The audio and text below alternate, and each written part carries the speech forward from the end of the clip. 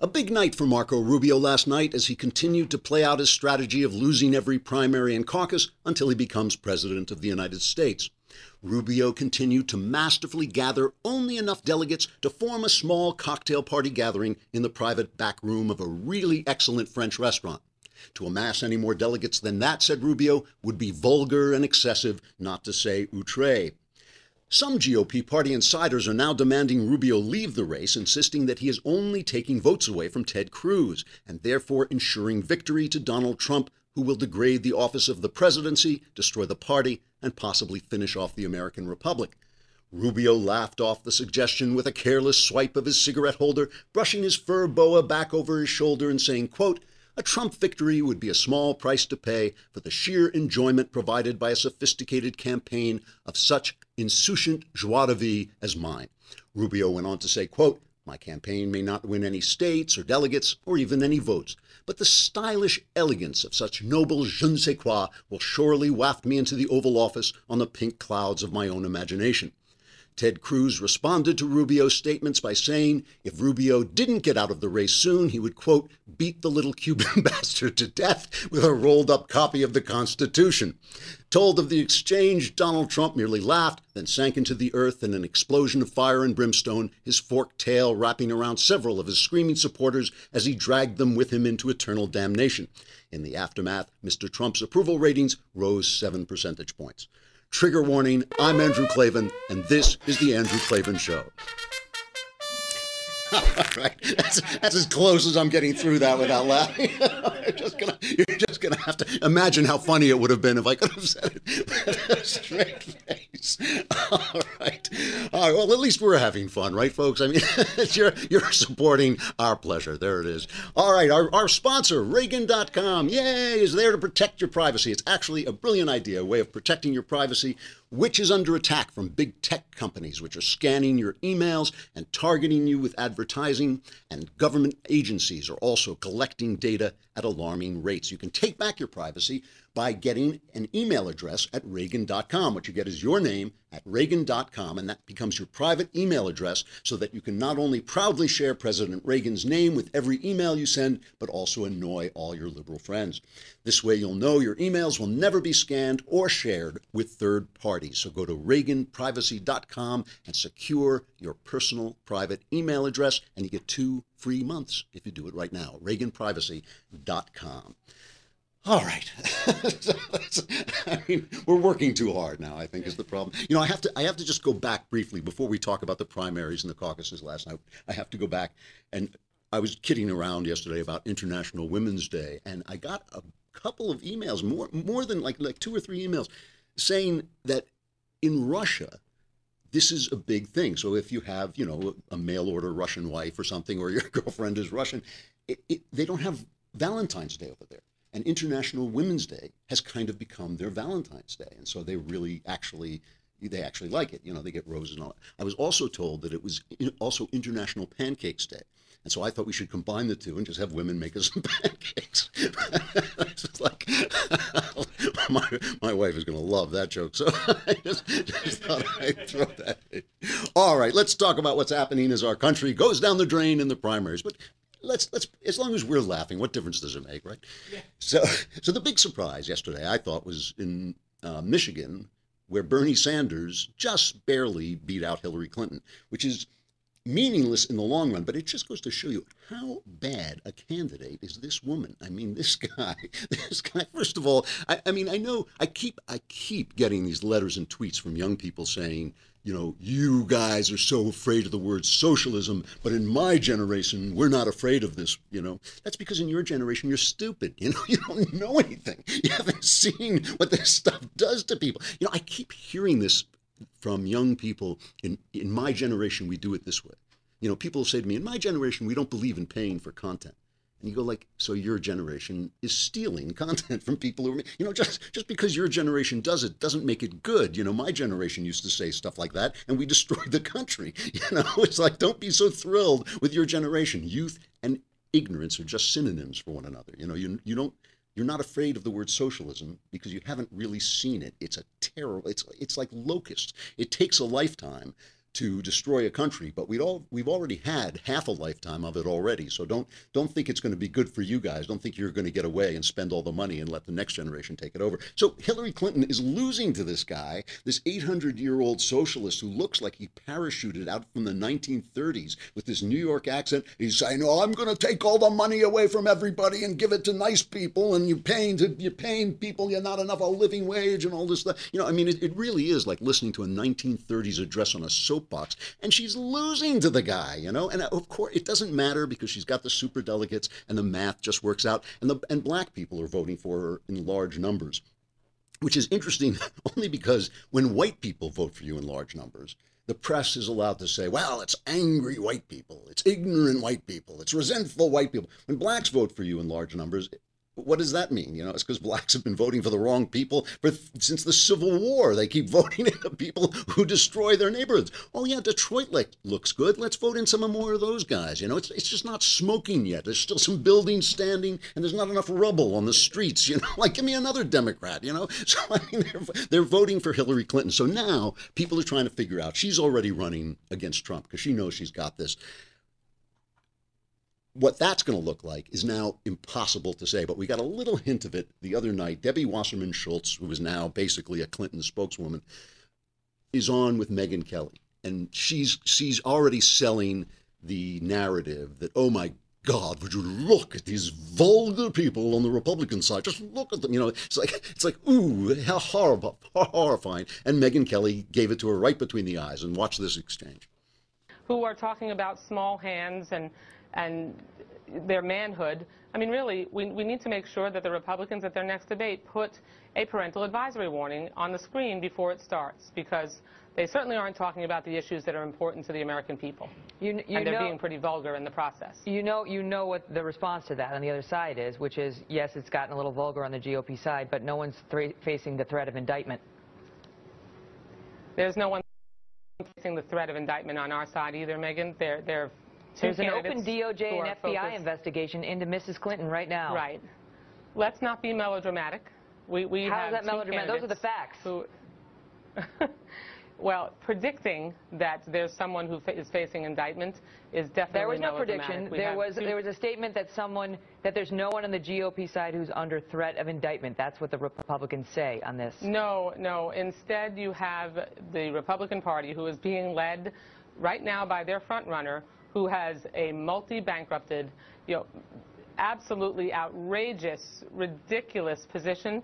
This is a guy who has been alienating and has become a whirling dervish of extremism that the entire Republican Party that has been involved in the Republican Party for many years is absolutely flipping out over the possibility of him being the nominee, because they know that he will finish off the Republican Party. Well, he might, but what she's really saying is they're vulgar and we're not. And what Megyn is answering back, which is perfectly reasonable, is, yeah, you guys are under FBI investigation. Now, the FBI can investigate an innocent person, but we know already that's not true in this case. We know already that if anybody else had done what Hillary Clinton had done, she'd be in prison by now. Certainly, if I did that, they'd just come and cart me away. But this is classic. It's a classic Democrat-Republican divide, because if you go on and look at the news, the mainstream media news, which is all Democrats, Scott Pelley and George Stephanopoulos and all these guys, just Democrat hacks selling a Democrat story, but they're classy guys. They learn how to be presentable to the rest of the country. Brian Williams, classy guy. There's nothing he's very presentable. You could bring him home to mom and he would lie to your mom and then steal the money in her cookie jar. I mean, these guys have the class, but they're empty shells because they're completely ideological and dishonest. And you get a Brian Williams who's got class and all this stuff. And then you get the guys on our side, guys like Ted Cruz, who haven't mastered that style, who haven't mastered the kind of, what it's like to be in a boardroom in New York when you're talking to the rest of the media. And they're honest men, and that's always been the difference. So they're saying, yeah, Donald Trump, I'm obviously not a big Donald Trump fan, and he has brought the entire debate down to a level that even I'm uncomfortable with, and, I live in the gutter. But he has done that. But Hillary Clinton is just as bad. And I'm talking to my Democrat friends, and they're saying, how could you even consider voting for Donald Trump? And I'm saying, to me, it's Godzilla versus Rodin. It's these two monsters battling it out with each other, if that's the way it ends up. And, you got a taste. You saw a little bit of Hillary's elegance. A couple of days ago, Bret Baier had her on. And I admired her, frankly, for going on the Bret Baier show, for going on Fox, and facing his questioning, because Baier is the best reporter on television, and he really will hammer you. And he doesn't, Megyn Kelly does question people in a tough way, but a lot of it is show. I mean, Baier just hits you with the questions and lets you answer, which is the worst thing you can do to some people. So I thought Hillary handled it very well. She stood up to him, and take a listen to this exchange. You said at a March press conference in 2015, quote, I did not email any classified material to anyone on my email. There is no classified material. So can we say definitively that that statement's not accurate? No, you can't. Here's what happens. The State Department has a process for determining what is or isn't classified. If they determine it is, they mark it as classified. Well, who decides? The State Department decides. But what about you when you're typing an email? No, the State Department decides what is, and let me go a step further here. I will reiterate, because it's a fact, nothing I sent or received was marked classified. Now, what happens when you ask, or when you are asked to make information public, is that it's reviewed and different agencies come in with their opinions. As you know, just recently, Colin Powell's emails were retroactively classified from more than 10 years ago. Right. As he said, that was an absurdity. I could not agree more. So your contention now is the 2,101 emails contained information that should be classified at any time. That should be now or then. You're just saying it shouldn't have been classified. Well, what I'm saying is it wasn't at the time. Okay, so the thing is, Hillary has got her story straight now. Before, it was that there were no classified emails, now, and then it was like there was nothing wrong in what I was doing. I didn't want my 2 Blackberries or whatever she was using. She had various different stories. She's now winnowed this story down to a believable tale in light of what the public knows. Her story now is, yes, I made a mistake. It was careless of me, but I didn't do anything really wrong. And none of these emails were classified at the time, which, of course, does that make sense? No, it doesn't, because if you know that the emails could be classified later, if that very thing that she just described, if that process is the process, then why would you send them on an easily hackable private email? I mean, the only reason she did this was to hide what she was doing. The only reason she did it is because she's an entitled queen of the May who thinks she can get away with anything. That's why she did it. But she stood up to Bret Baier, and she told her lie, and she told her kind of distorted story, and she's got it down now. Now, is that going to stand up to Donald Trump, who just says, you liar, you're the lioness liar, whoever lied to lie, I mean, is that going to stand up? Who knows? Who knows whether it is? I mean, everything that Trump has done has defied expectations. And so, I'm sure they know this. I'm sure they're a little nervous about this. There is no way, I'm hoping Cruz will come back. I'm hoping Cruz can take the nomination. But I think that the Democrats would probably be more comfortable running against Cruz than they would against Trump. He is such a wild card. Wild card is not the right metaphor. Loose cannon is more, the metaphor. And loose cannon could just blow Hillary Clinton into the middle of next week. So we don't know what's going to happen, and she doesn't know what's going to happen. But that's a little preview. What you were seeing there is a preview of that race, if that's the race that comes to be. On the Republican side, for those of us who think that Donald Trump is kind of a disaster, it was a bad night. I mean, I think it was one of the more depressing nights of this campaign, because on Saturday we started to think, well, maybe we've hit peak Trump. Maybe the Trumpian bandwagon. Gee, somebody's stomping on it. Sounds like maybe that is Donald Trump, Godzilla coming to get us. But maybe we thought on Saturday maybe the Trumpian juggernaut had hit a snag and Ted Cruz was coming back. But that just can't happen as long as Rubio and Kasich remain in the race. And I don't know, Kasich has some plan in his mind that either he's going to be the VP for Trump or he's going to win Ohio, and that is going to lead to a brokered convention, and somehow the establishment is going to replace Trump with him, which just isn't going to happen. I mean, that's just not going to happen. So maybe he's just playing for the VP spot. At this point, whatever he's doing, it's incredibly selfish. He should let the two front runners hack it out, but he's just not going to move until Ohio. What Rubio is thinking, Rubio was smushed last night.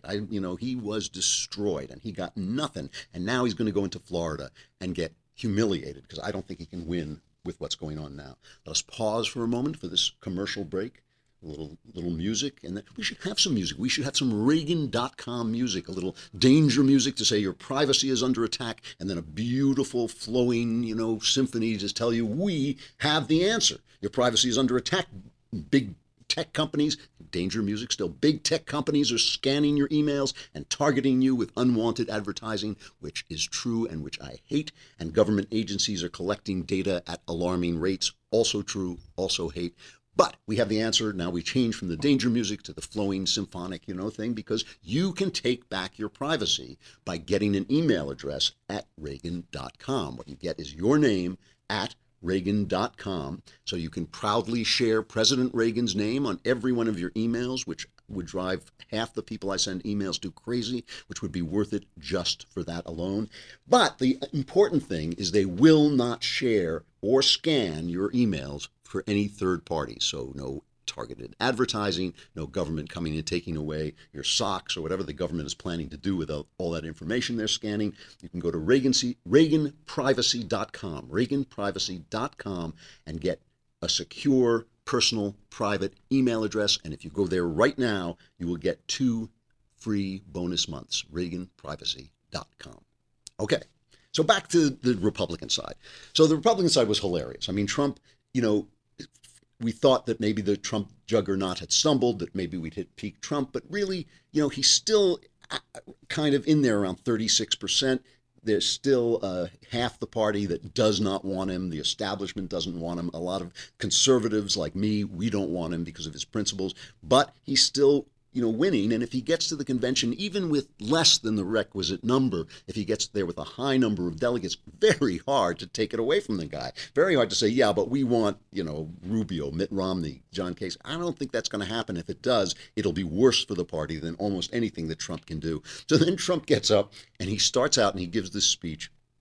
And I thought it was hilarious. I mean, it's an hour-long speech, and they didn't even cut away from it to like Clinton. They love this guy. The media can't, he's such good copy. They can't take their eyes off him. It's like a train wreck. He starts off very, very rational speech. He sounded almost presidential. He's saying like, well, I'm bringing people into the party. I'm bringing Democrats in. It's a new party. I'm changing things. This is great. If you'll only accept me and unify behind me, I will bring you the presidency as a prize. And then he just gets off answering all the attacks about him being a bad businessman. And this is because, like every bully on earth, he is afraid of the very techniques he uses on other people. Every bully on earth, every guy, every big kid who pushes a little kid around is secretly afraid of being pushed around himself. So all these personal attacks that he unleashes are the things that he's most sensitive about. So he starts in about, oh my goodness, Trump University, Trump steaks, my Trump steaks are great, and my business has no debt. And then he goes on, let's just hear a little bit of the rambling routine. This is, I think, about Trump University.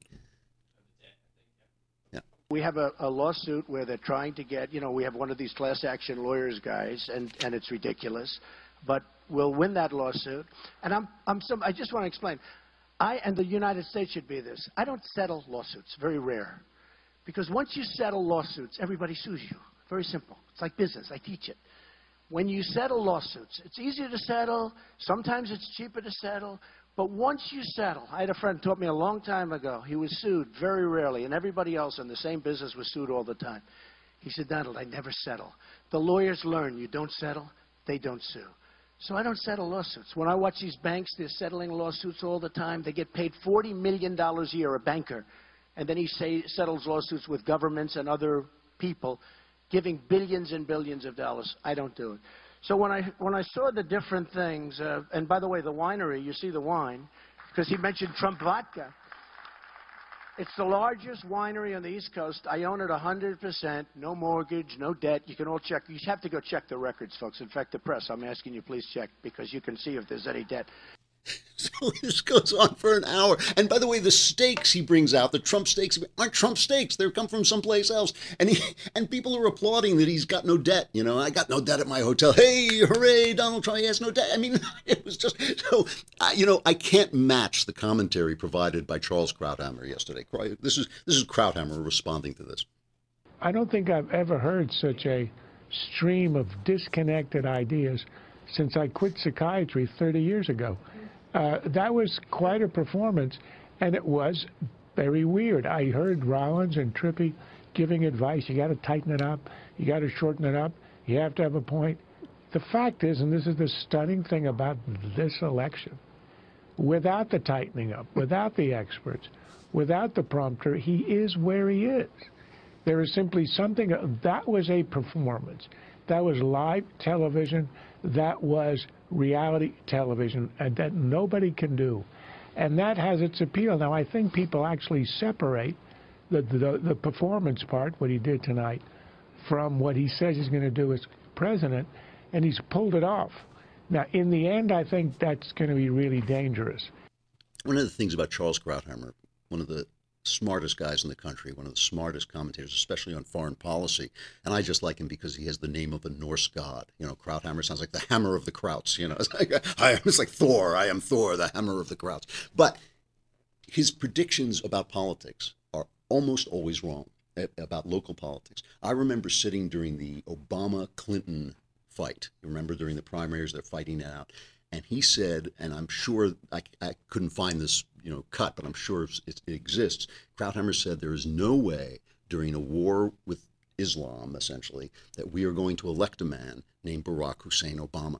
And I remember sitting on my sofa, with my glass of wine, thinking, Charlie boy, you don't know. I could see Obama was going straight to the White House. I mean, I already knew that this was a done deal, and I could just see the passion that people were following with. When Krauthammer says that people are going to separate the appearance of what Trump is doing from the technique, I think he's making a classic pundit error, because that's what he's going to do. He's going to do that. But I'm not sure the rest of us are going to do that. I'm not sure his voters are going to do it. But I really like his wry, detached attitude, because what he is essentially recognizing, and to his credit, he's recognizing that this election has gone way past the powers of punditry. I mean, everything that people have said, including me, has been wrong. We all thought Trump would implode. I never thought that Trump would implode because of anything he said. I thought he would implode as people started to realize who he was, but I don't think that's happening, and it looks very unlikely that it's going to happen. There's still Cruz has a chance. There's still a chance that people are just going to say, no, I get it, Cruz is the guy. But why isn't that going to happen? And why did everybody get it wrong? And I think the reason everybody got it wrong is the usual reason that people get things wrong is because they were lying to themselves. I mean, this is what people do. This is what we all do from the minute we wake up to the minute we go to bed. We lie to ourselves. And then when things don't turn out the way we thought, why wasn't that? Is it so strange? Why is it all so unexpected? And it's unexpected because you were telling yourself lies. And if you get smart over time, you stop telling yourself so many lies. And one of the ways you can tell that you've stopped lying to yourself so much is you become better at predicting things. So, first of all, the Democrats have been lying to themselves, and they're lying to themselves now about Donald Trump. Jason Riley, who is with the Manhattan Institute, where I do some work for City Journal, he wrote a good piece today in the Wall Street Journal. He says, the conventional wisdom on the left, he says that the Democrats are peddling a lie about Donald Trump. And I think they're peddling this lie, both to the public through the New York Times and other, left-wing mouthpieces, but they're also peddling it to themselves. He says the conventional wisdom on the left is that the GOP brought the Trump phenomenon on itself. For years, insists the New York Times, Republican leaders have embraced and exploited the darkest elements of the party's base. This is what the Times is saying. The Washington Post adds that the party has subtly and not so subtly played on racial resentment. Other liberal pundits have cited the Tea Party movement as evidence of supposedly ascendant GOP white nationalism.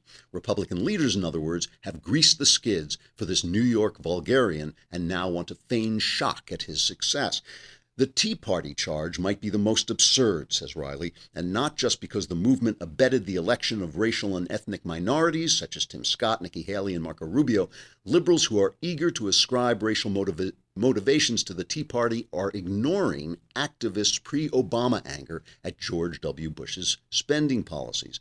In truth, the GOP leadership has made concerted efforts in recent years to expand the party's appeal to non-whites. And this is what Riley is essentially saying, is the party, after Mitt Romney ran and lost, the party put out a white paper, what do we have to do? And they said, we have to appeal to new demographic communities: Hispanic, Asian, Pacific Islanders, African Americans, Indian Americans, Native Americans, women, and youth. They were basically, I mean, someone like me hates this kind of identity politics, but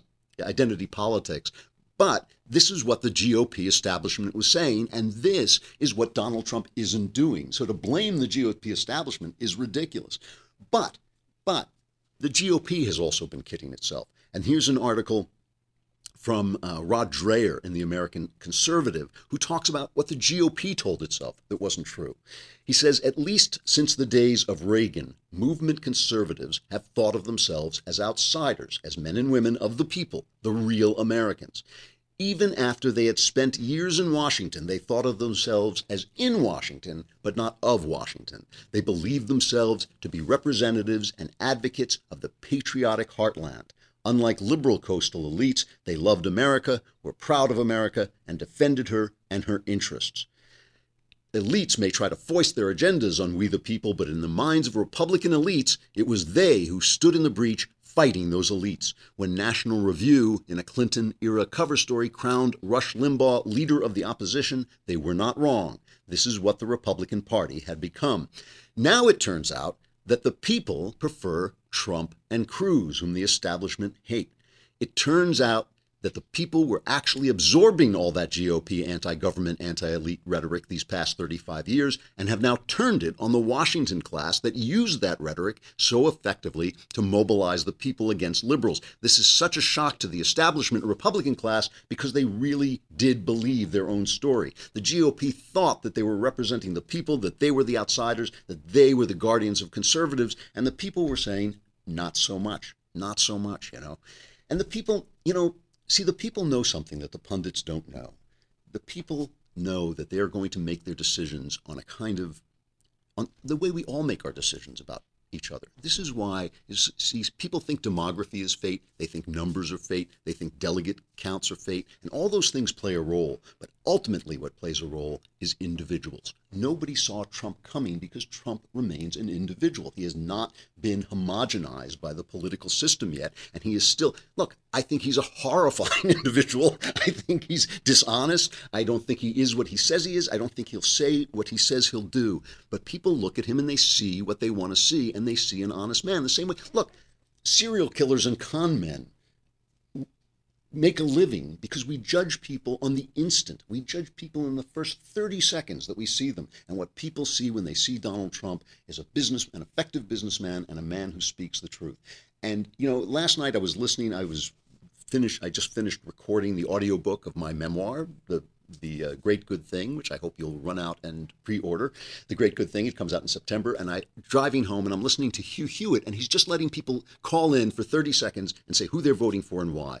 And the Trump supporters were all, basically each one of them saw somebody different, but they were reacting to a person, an actual complete human being. And these guys get so programmed, the pundits and the political class get so programmed that they forget that individuals make history. Tolstoy was wrong about this. Individuals make history, and Trump is making history now.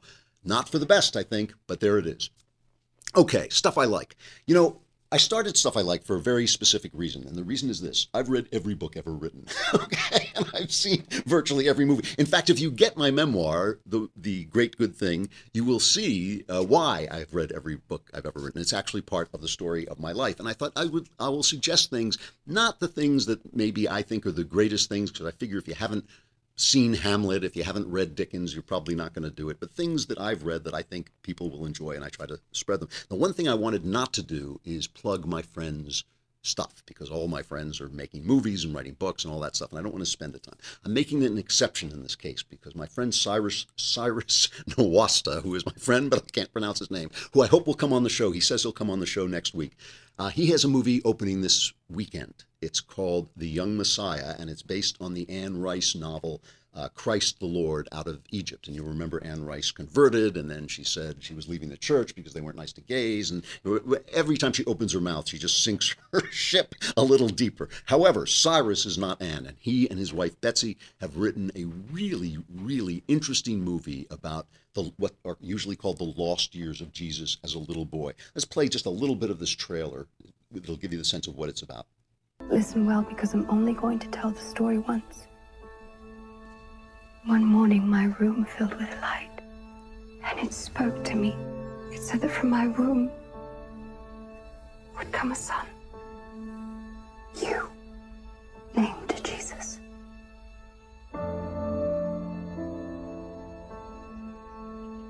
I was just 14 when you were born. A girl, really.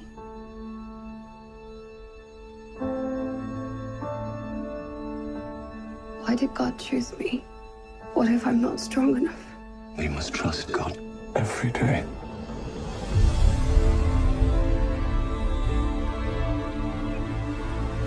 What do we tell our little boy? How do we explain God to his own son? That's the theme of the story. How do you break it to your son that he is really the Son of God? And the reason it's so lovely, and a lot of people, there are people who are upset about it already because it's not biblical. Anne Rice was imagining stuff and using some of the the Gospels that aren't in the Gospels. What do they call it? The uncertain gospel, the things that weren't included and are probably just legends, but she used some of that material. But the film asks this question, and the question sort of reflects a very deep theological point that Christians believe that God became man. How can mere man contain God? And that's why the issue of how you tell your child who he is, how you deal with a child and yet deal with God at the same time, becomes a kind of profound question. It's very beautiful. Sean Bean is in it and gives a great performance as the centurion sent to hunt this child down. I think it's a really lovely film, and I think people will like it. Cyrus made The Stoning of Sariah M., which was really powerful. He made The Path to 9/11, which has virtually been banned by Disney, the ABC. They won't put it out on DVD because it shows that Clinton contributed to 9/11 by not taking out bin Laden. So he's been a controversial. Cyrus is not afraid of controversy. He's not afraid of controversy in this case, but it is a film that I don't think will offend Christians at all, and I think it's really beautiful and raises some interesting points. So that's it. We'll be back tomorrow. Will we? Yes, tomorrow we have our second interview tomorrow. Hooray. It's really interesting. A book I'm just finishing, and we'll talk about it tomorrow. I think it will put a lot of the history that we are now witnessing into perspective. I'm Andrew Klavan. This is The Andrew Klavan Show. Come back tomorrow. It's going to be a good show.